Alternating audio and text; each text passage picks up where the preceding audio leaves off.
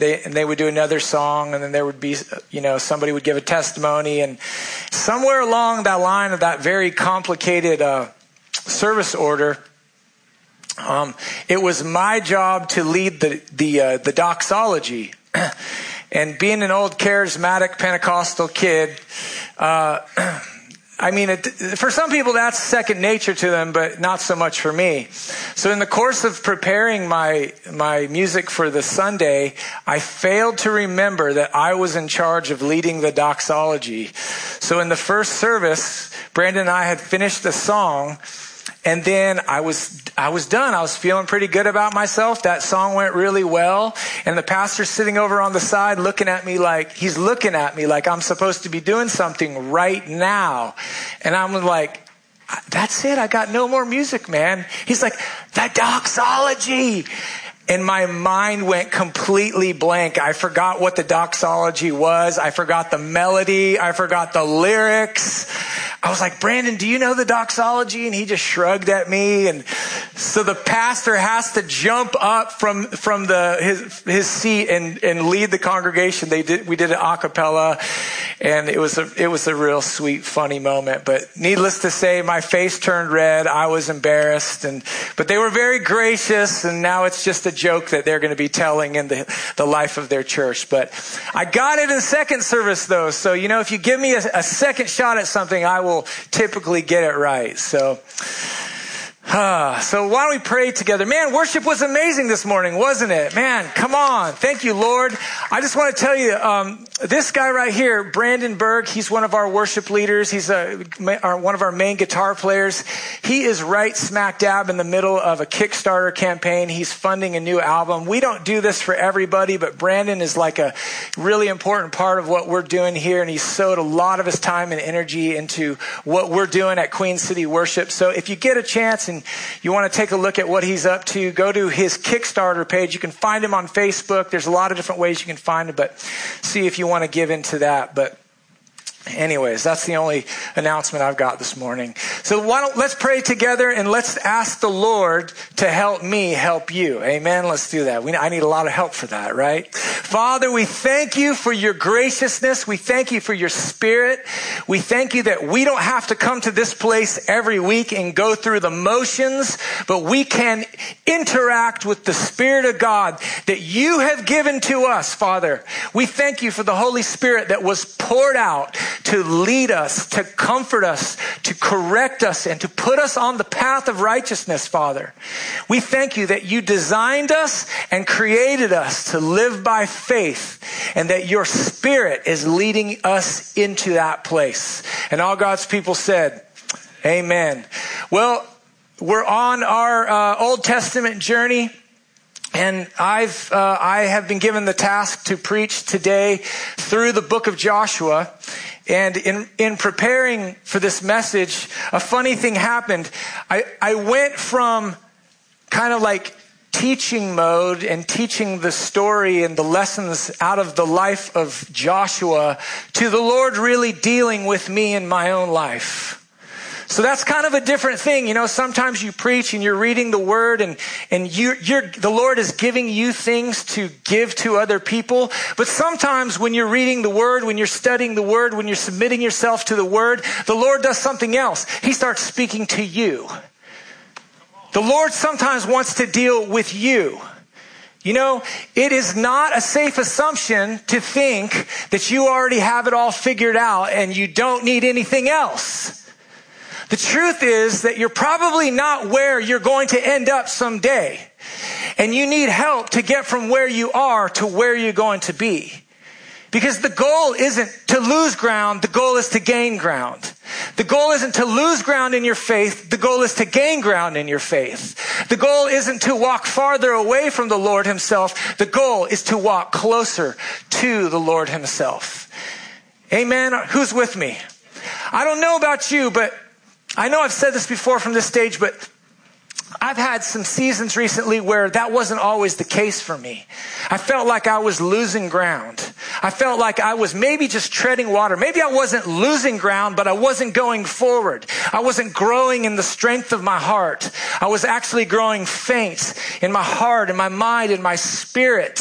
Where I used to have strength, I felt like a real void and a real lack. And to correlate that with the book of Joshua, it's really interesting. There's a lot of cool Sunday school stories that happen in the book of Joshua. Many of you know the story of how the walls of Jericho came down when the children of Israel marched around it 7 times and they shouted their praise, and the Lord brought down the walls of this fortified city and removed the enemy and took the enemy out of the land that rightly belonged to the children of God. You know that story. And so I'm reading through I'm actually starting in Numbers, and then I go all the way through the book of Joshua, and then I actually end up into the book of Judges, which is a real interesting place, and we're going to get there in the next couple weeks. But I came across this thing that I had really never seen before. And before you get to Joshua, you have to end with Moses. So we know the story about Moses. He was a deliverer raised up to bring the people of God out of the empire of Egypt, where they had been enslaved for 400 years. And so they get out of Egypt and they go into the wilderness for a while, and it was supposed to be a shorter journey, but it turned into a really long journey. It turned into a 40-year journey. But the reason why that wilderness wandering went from being just a short season to an entire generation of wandering is because one really important thing happened. The children of Israel were told to go look at the land. Moses sent 12 spies, 12 men, one from each tribe of the tribes of Israel.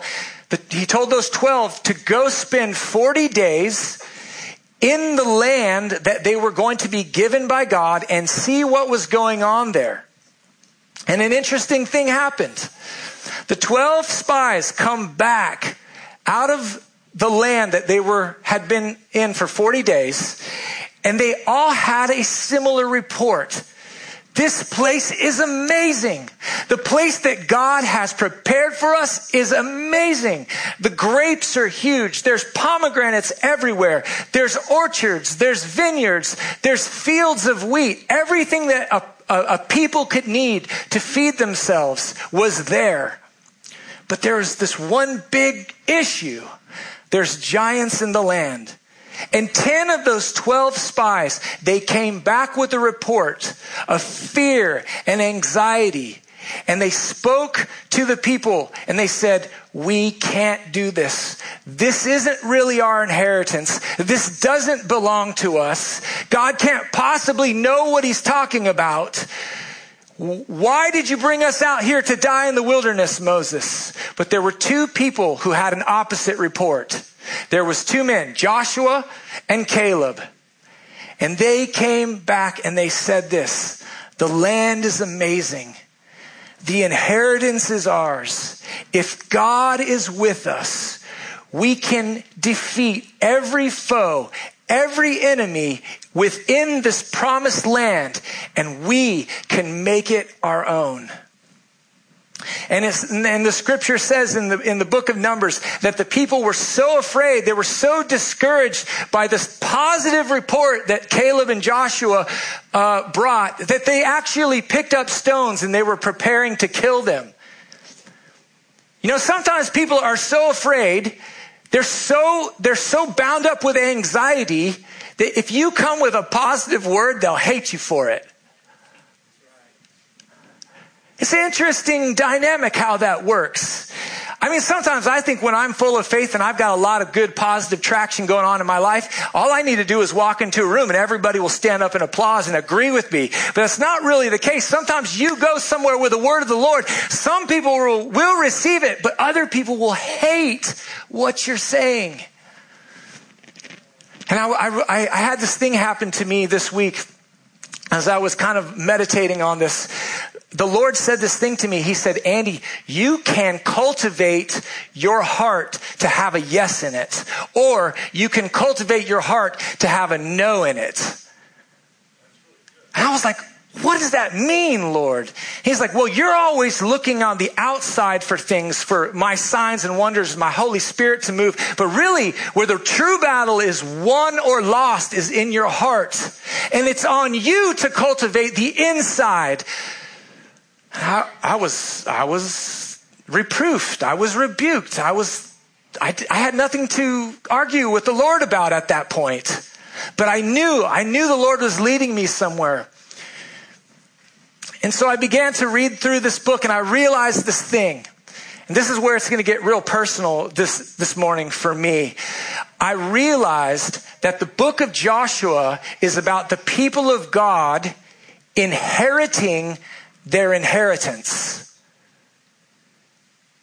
It's a story about how the people of God came into, or were going to come into, the things that God had been cultivating for them for generations.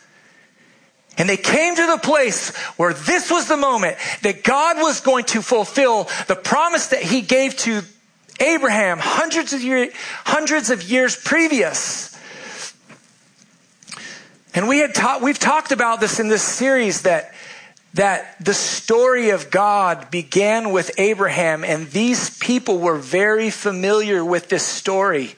They knew from the very beginning of their nationhood that began with Abraham, that they knew that a day would come when they would receive an inheritance of land from the Lord so that they could be a nation. They could be an alternative society among the nations as the people who were the people of Yahweh. And they got to that point and they held back in fear. Gosh, I'm totally off my notes. So sorry. So we see in the Bible, we see in the Old Testament book of Joshua, that the Lord had this thing prepared for his people. And here's the truth. The Lord has something prepared for you and me. The Lord has probably already given you pieces of that thing. Depending on what point of your life that you're in, the Lord has already allowed you to taste the goodness of that land of milk and honey. And so here's my story. This is how my story goes. When I was young, when I was a teenager, I grew up in the church. My parents were divorced, so sometimes I was with one parent who wasn't necessarily, active churchgoer, but I was with another parent who was. And I was a little kid, and I would be in these meetings, and I didn't really understand what was happening in the meetings, but I could feel in my heart the Spirit of God. I couldn't articulate to you what was going on, but there was a reality that I understood, even though I couldn't tell you what it was. And it got me hungry. And looking back on it, I realized that the Lord was planting seeds in my mind and in my heart, even as a young child.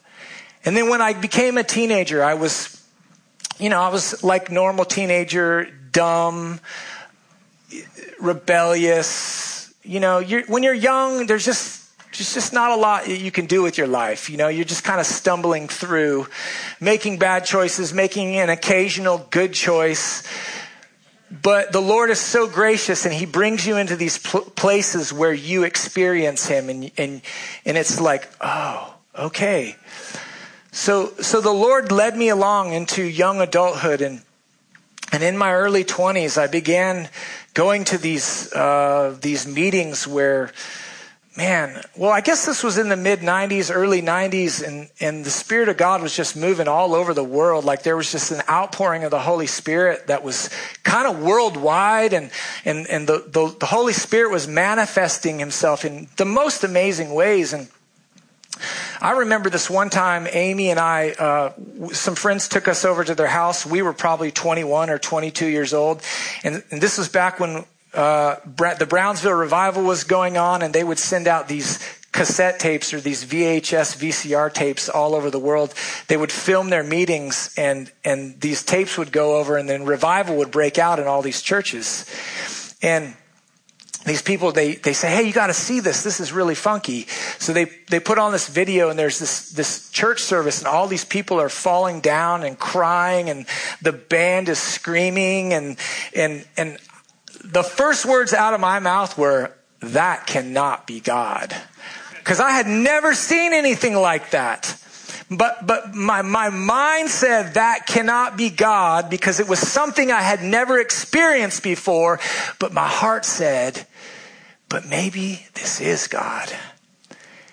And so I began this journey with the Lord, with the Holy Spirit, and I began to experience His glory. And once I began to experience the glory of the Lord, like the manifest glory of the Lord in my life, it was like I was ruined, man. I was ruined for everything else. I didn't want to go to church anymore, where people were just going through the motions of going to the church, because I had received this thing. The Lord had given me something that was so good. It was like a reality of knowing Him versus reading scriptures about Him. I was like, God, I've tasted and I've seen that you're good. Don't make me go back to the place where I just have to hear stories about you.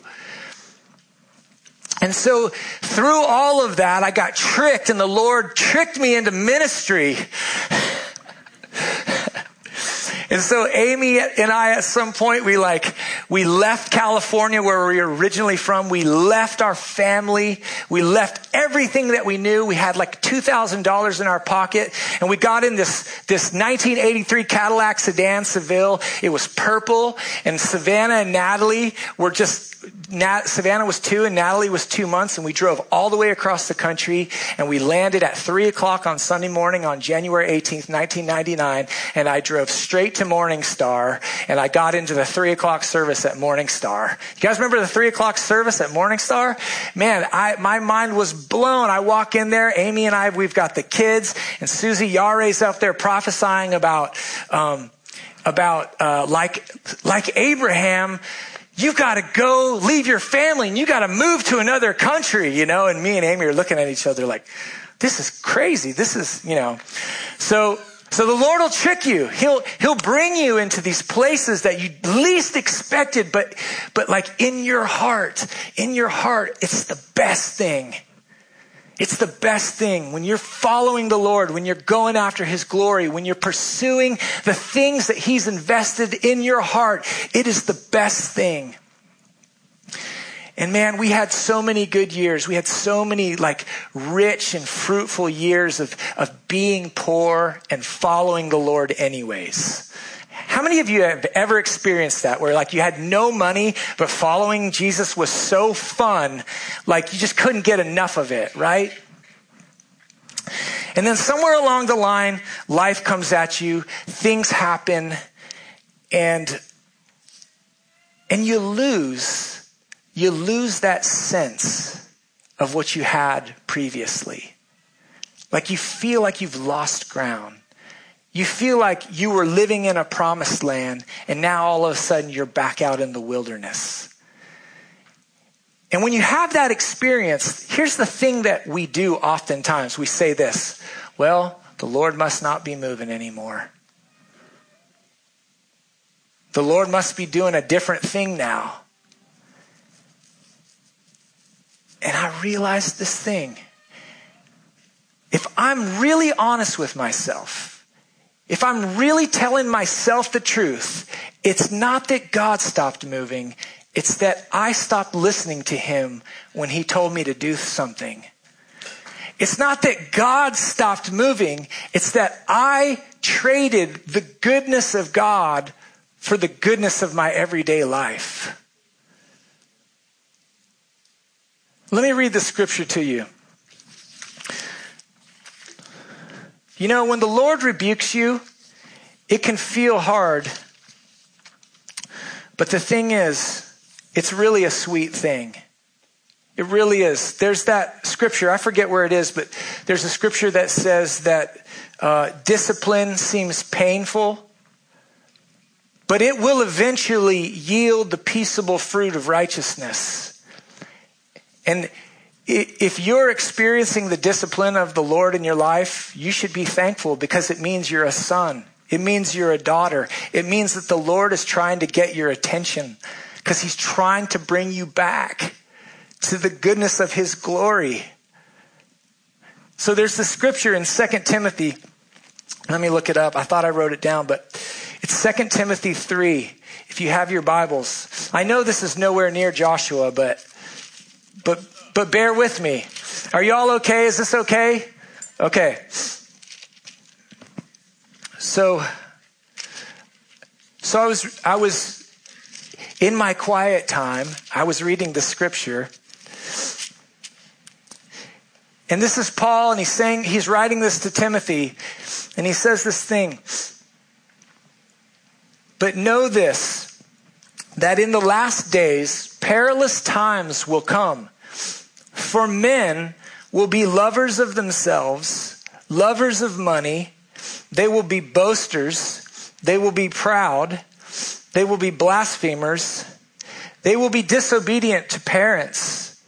They'll be unthankful, unholy, unloving, unforgiving, slanderers without self-control, brutal, despisers of good, traitors, headstrong, haughty, lovers of pleasure rather than lovers of God, having a form of godliness but denying its power.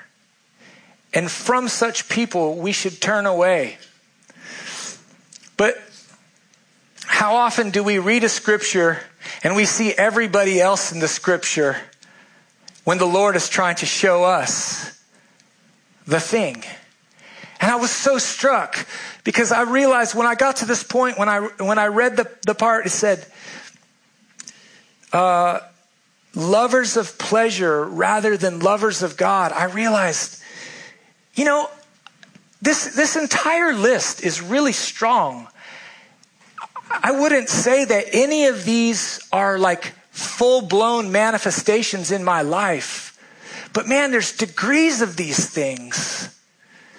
There's degrees of these things that the Lord wants to deal with in me because he has an inheritance that he wants to bring me into that I can't yet handle until I deal with these things. And so here's the correlation with the book of Joshua. God is bringing his people into his inheritance for them. But he's not Santa Claus. He doesn't just wave his magic wand and go, here everybody, here's your thing. Here's the beautiful thing about being a human being. He created you to have something to do. Did you know if all of your problems were gone out of your life, you would be absolutely bored? No, that's true. If you didn't have something to enact your faith towards, you would be a miserable mess. God gave his people the promised land filled with giants and filled with enemy nations because he had put inside them the ability to lay hold of the promises that he had spoken over them. And it wasn't enough for him to just deliver them on a silver platter, but he's like, here's what we get to do. We get to do this together. Because it's much better to do something with God than to do something for God. The church is filled with people who are compelled that they have to do things for God, serve God this way or that way so they can get to heaven. And that's never been the case. God's heart has always been to walk with you and to do things with you, to co-labor, to participate. I forget the scripture, but there's something about, it's translated wrongly. It's that we have faith in the Son of God, but the right translation is we have the faith of the Son of God. Like Galatians 2:20. The thing about you and me is we are in communion, and we're going to take communion in a little bit, but we're already in full communion with the Lord. We are already in oneness with him. So our journey isn't to get to him. Our journey is to realize that we're already fully in him, to believe that, and to start walking with him. So I realized this. You know, we have to read the book of Joshua with New Testament eyes, right? We don't go around looking at people as the enemies anymore, right? They had that. That was their job at that time. There were people in their land that didn't want to leave, and so they had to go forcefully remove them. But for us, there are giants in the land. There are things that are living in our hearts, in our minds, that unless we deal with them, we will not partake. We will not participate in that good land of milk and honey. And it's not because God is trying to keep things from us. It's just that, man, these things are real. You know, if you just got up in the morning every day and you could just go about your business and just do whatever you wanted, and you know, there was nothing to work against, I don't know. Maybe it would be easier, but I feel like that's the way I operate a lot of the time. But the Bible says that the devil is going around like a roaring lion, seeking who he may destroy. We have an adversary. We have somebody who is coming against us. There are opposite voices of the Lord's voice. And so this is the beautiful part of this. The Lord has not left us without power. 2 Peter says that we have everything that we need right now to fulfill all the works of righteousness. But where I've let the enemy into my life, where I have given up ground, I need to actively take that back.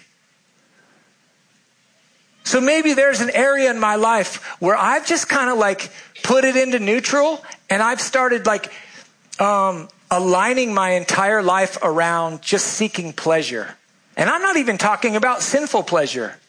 I mean, that's obvious, like drugs, sex outside of marriage, you know, all of the normal pitfalls that people fall into. I'm not talking about that.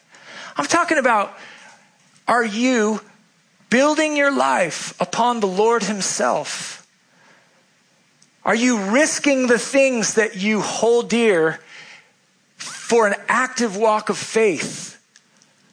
Have you tasted the glory in the past and are wondering where it is now, and you think that the Lord has a problem, but really the problem is in you and I?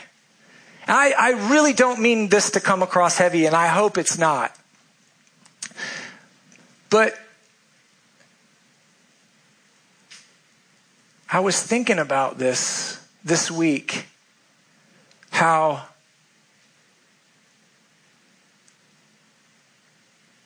I've made the mistake of thinking that my best days with the Lord are behind me. And I started planning the rest of my life accordingly. Isn't that weird how you can do that? Like, you can think that your best days with the Lord have come and gone, and so you start planning for retirements. Right? You start playing it safe. You start building everything that you can to, like, you know, I don't know, not have to take a risk anymore in your life. But I think that we get the breakthrough when we step out and take the risk. If you've got something that you feel like you're running up against the wall against, it's probably because you haven't cast your bread upon the water. It's probably because you haven't gotten out of the boat and started walking on the water. It's probably because you went over and looked at the edge of the promised land and you said to yourself, that stuff I just can't deal with. I'm going to go back over here and wander in the desert for a few more years and just hope for the best. And maybe the Lord will move again someday. Oh, can't wait. And the Lord's saying, that's your inheritance over there. I put a sword in your hand. Go kill that giant and feast on that orchard.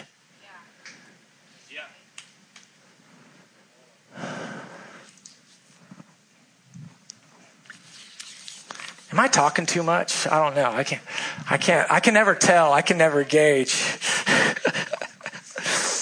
Oh my gosh. It's so hard. I don't even know where I am anymore.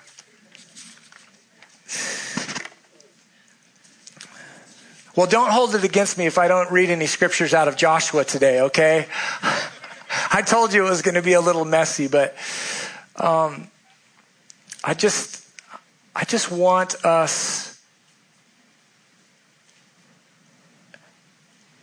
I'm giving myself to the Lord. I know not everybody has the same calling as I do. I'm not saying everybody has to go into the ministry. I'm not telling you to quit your job. Please don't do that. The stuff I'm talking about is all here. It's all here. It's how are you approaching the Lord here? But for me, there is an application to it. And I think I shared a little bit about this last time that I was speaking, but I realized that I've got so much. Well, first of all, the Lord has invested something in me that's precious. The Lord has put something in you that's absolutely precious.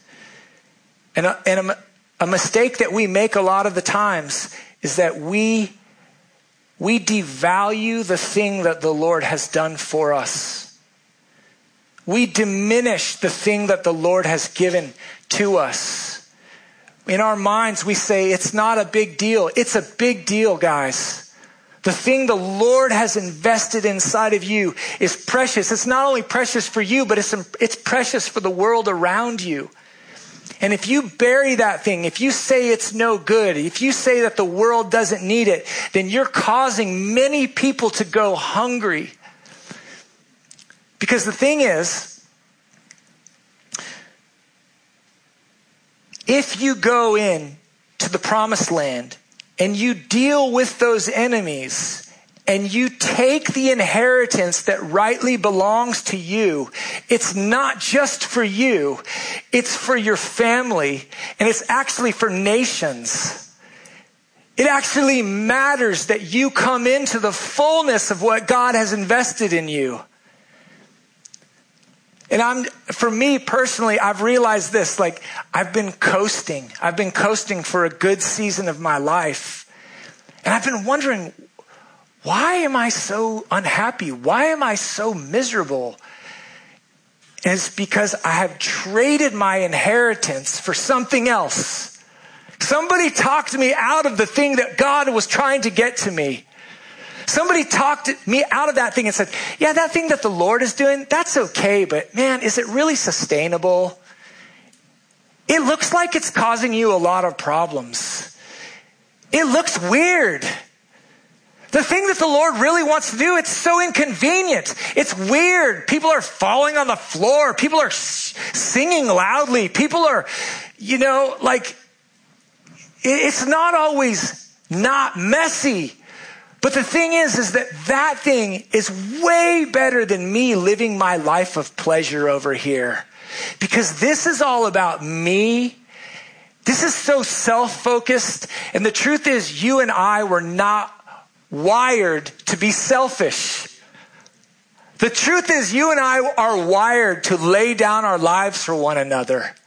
You and I are wired for righteousness. We're hardwired for this. God created you for this.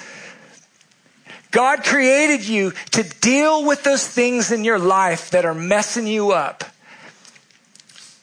And of course, He will help you with the Holy Spirit. Of course, all of this is hinging upon the power of the Holy Spirit in our lives. But we have to cultivate that yes and amen in our hearts so that we can access the things that the Lord is giving us to help us win those battles. Amen?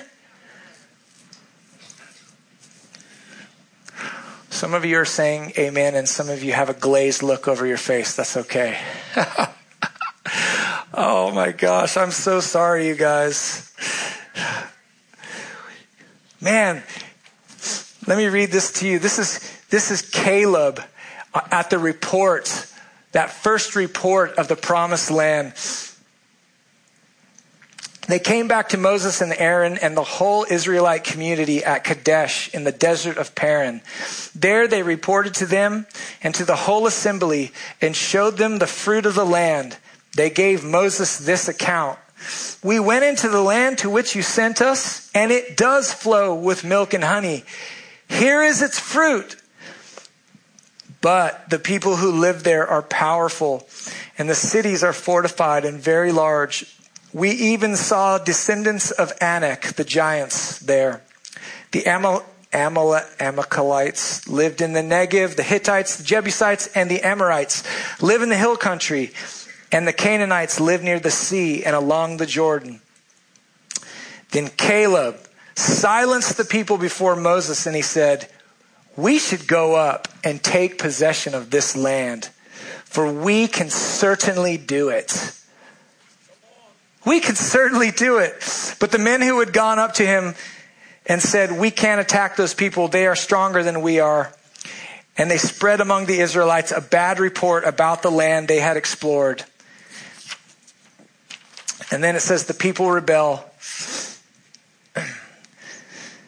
Then Moses and Aaron fell face down in front of the whole Israelite assembly and gathered them there. And Joshua, son of Nun, and Caleb, son of Jephunneh, who were among those who had explored the land, tore their clothes. And they said to the entire Israelite assembly, the land we passed through and explored is exceedingly good. If the Lord is pleased with us, he will lead us into that land, a land flowing with milk and honey, and will give it to us. Only do not rebel against the Lord, and do not be afraid of the people of the land, because we will devour them. Their protection is gone, but the Lord is with us. Do not be afraid of them. I'll tell you this. In the last 5 years of my life, I've dealt with more fear and anxiety than ever before in my life. And that's not normal for me. Like, I'm not a nervous person. I was raised by confident parents, and they were instilling confidence in me from a very early age. But I was taking some stock of my life recently, and I realized this, that when I stopped progressing into the promised land, when I stopped progressing into the promises of God, when I stopped progressing into my rightful inheritance, I didn't just stay at that point. I regressed into fear. I regressed into anxiety, because I'm not created to move stagnantly, to stay in one place. I'm actually created for forward movement. And when I recognized that, I repented. I was like, Jesus, I'm so sorry. I have not cultivated my heart to be in agreement with you over the things that I can have in my life. I've not been in agreement with the blessings that you want to pour out on me. You know, if you're not drinking from the rivers of God, I promise you, you will look to inebriate in other ways. And this is not a sermon against alcohol, because Amy and I, we partake. But I'm telling you this, it can be an idol in your life, and you can elevate it over God moving in your life.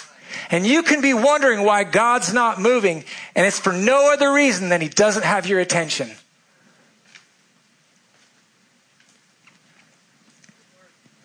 So I've had to repent. I've had to take stock. I've had to realize that there have been some enemies in my promised land, and it's time for me to do something about it. Because like Caleb said, certainly we can do this. Who's with me this morning? Am I making sense this morning? Okay. Praise the Lord. Here's what we're going to do. We are going to take communion today. It's going to be really good. You know what I love about being part of a Spirit-filled church is you can do something like communion, and it can be so powerful because the Lord is here with us. It's going to be good. So I'm going to ask Tanner and May Fink to come forward. And actually, Denny, we got a mic up here. We got a mic. You guys come forward and then get your, we'll get your servers up here. And we're going to take communion together. Who needs the mic? And I'm gonna give this over to Tanner and May because they got some things that they're gonna probably release and share. But I would like us to be. Well, the Lord deals with each of us differently. He deals with us in different ways.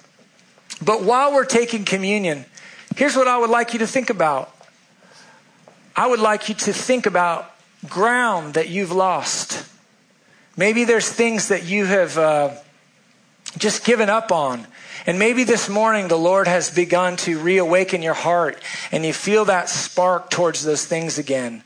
There's no better place than the communion table to kind of just start anew, start fresh, repent, get your mind transformed again. You know, it's not a long distance. It's not a long ways to getting right with the Lord. Amen? It's so simple. It's so easy. It's just like a turning of a degree. And you can be instantly right back in the middle of what God is doing in your life. You don't even have to feel bad about the years you've wasted. That's the wonderful thing. I don't have to sit around like wallowing in regret of things that I've done wrong or bad choices that I've made. I can just pick up and I can do the right thing and move on. Amen? All right, Mr. Tanner, where are you at? You guys got it? Yeah. May. First, before we start to pray, I'll just give quick instructions.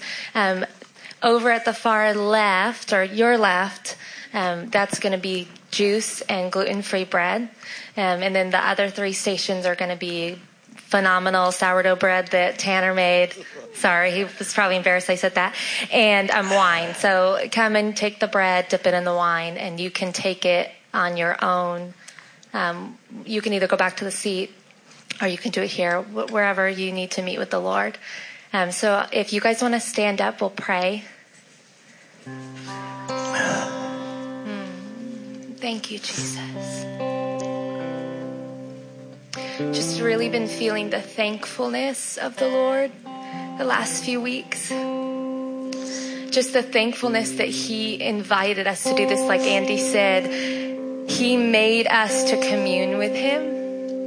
And He invited us and he created us to say, I want you to partner with me. I want you to run with me. And He's not going to leave us. He doesn't put dreams in our hearts to dangle them in front of us and take them away. Like the Lord gave us dreams so that we can run with them, run with Him, and have those dreams fulfilled. So we just say, Jesus, thank you for these dreams.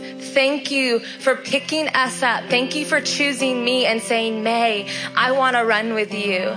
I want you to run with me. I am so happy with you. The Lord is so happy with you.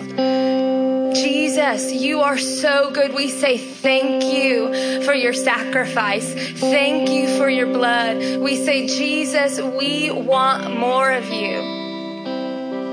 Holy Spirit, we want more of you. There's nothing we can do without you. We can't go on without you.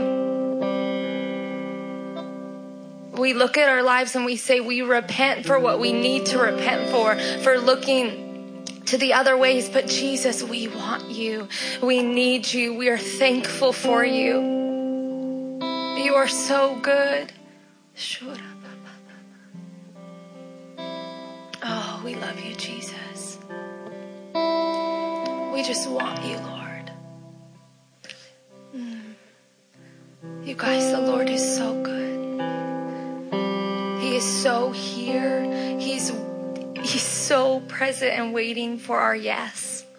Can we just say yes to the Lord right now? Yes, Jesus.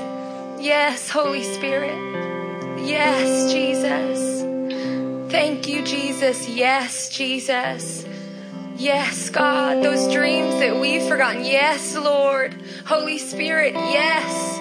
We want you to move freely here. Yes, God.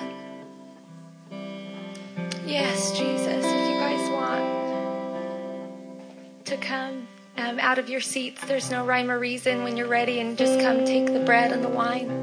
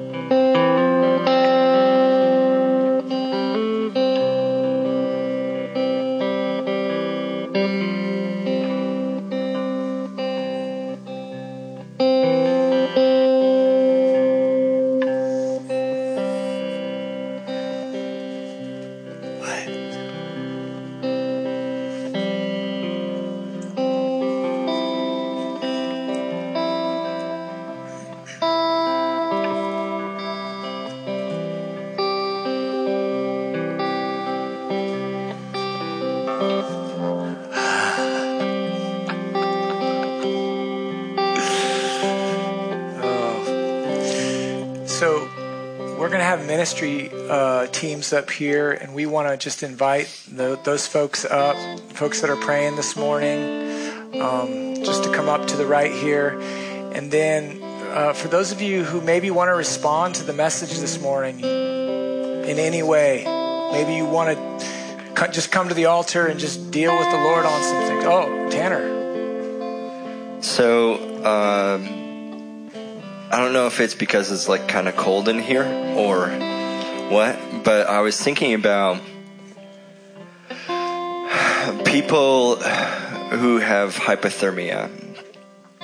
They're not rushed into like a nice hot tub and just like trying to warm their bodies up like right away. It's like a slow process of moving into the warmth. Or even people who are like dying of thirst in the desert, it's best that they not just like find a jug of water and just like go for it and drink and drink and drink. But I think that we put too much thought in how we need to respond to the Holy Spirit.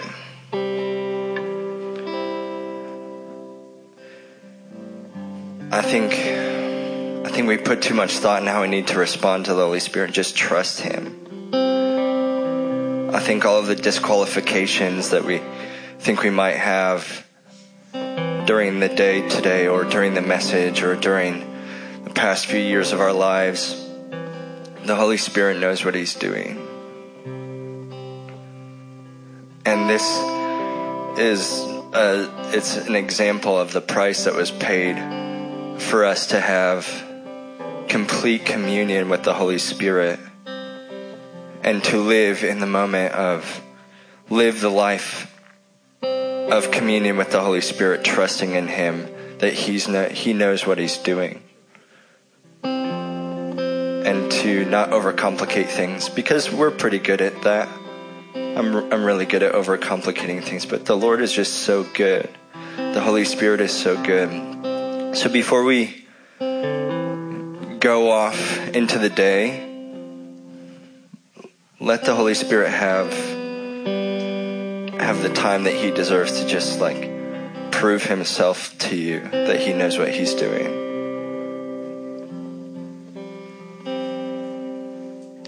I don't really need to add to that. Why don't we stand up together, and we'll be dismissed. And let me just read this over you as you go. If you want prayer, our folks are up here. Don't be shy. They would love to pray with you, pray over you, pray for you, whatever you need. And then like Tanner said, just as you go this week, just let the Holy Spirit have access to your life. But the angel of the Lord, of the army of the Lord, meets with Joshua in chapter 1 of the book. And he tells him 3 times, don't be afraid, have courage. Don't be afraid, have courage. And then he does it a 4th time. And I think the 4th time, he says it in the best way. So this is what I'm going to read over you. Have I not commanded you? Be strong and of good courage. Do not be afraid. Do not be dismayed. For the Lord your God is with you wherever you go. Amen. All right. You're dismissed. Have a great week.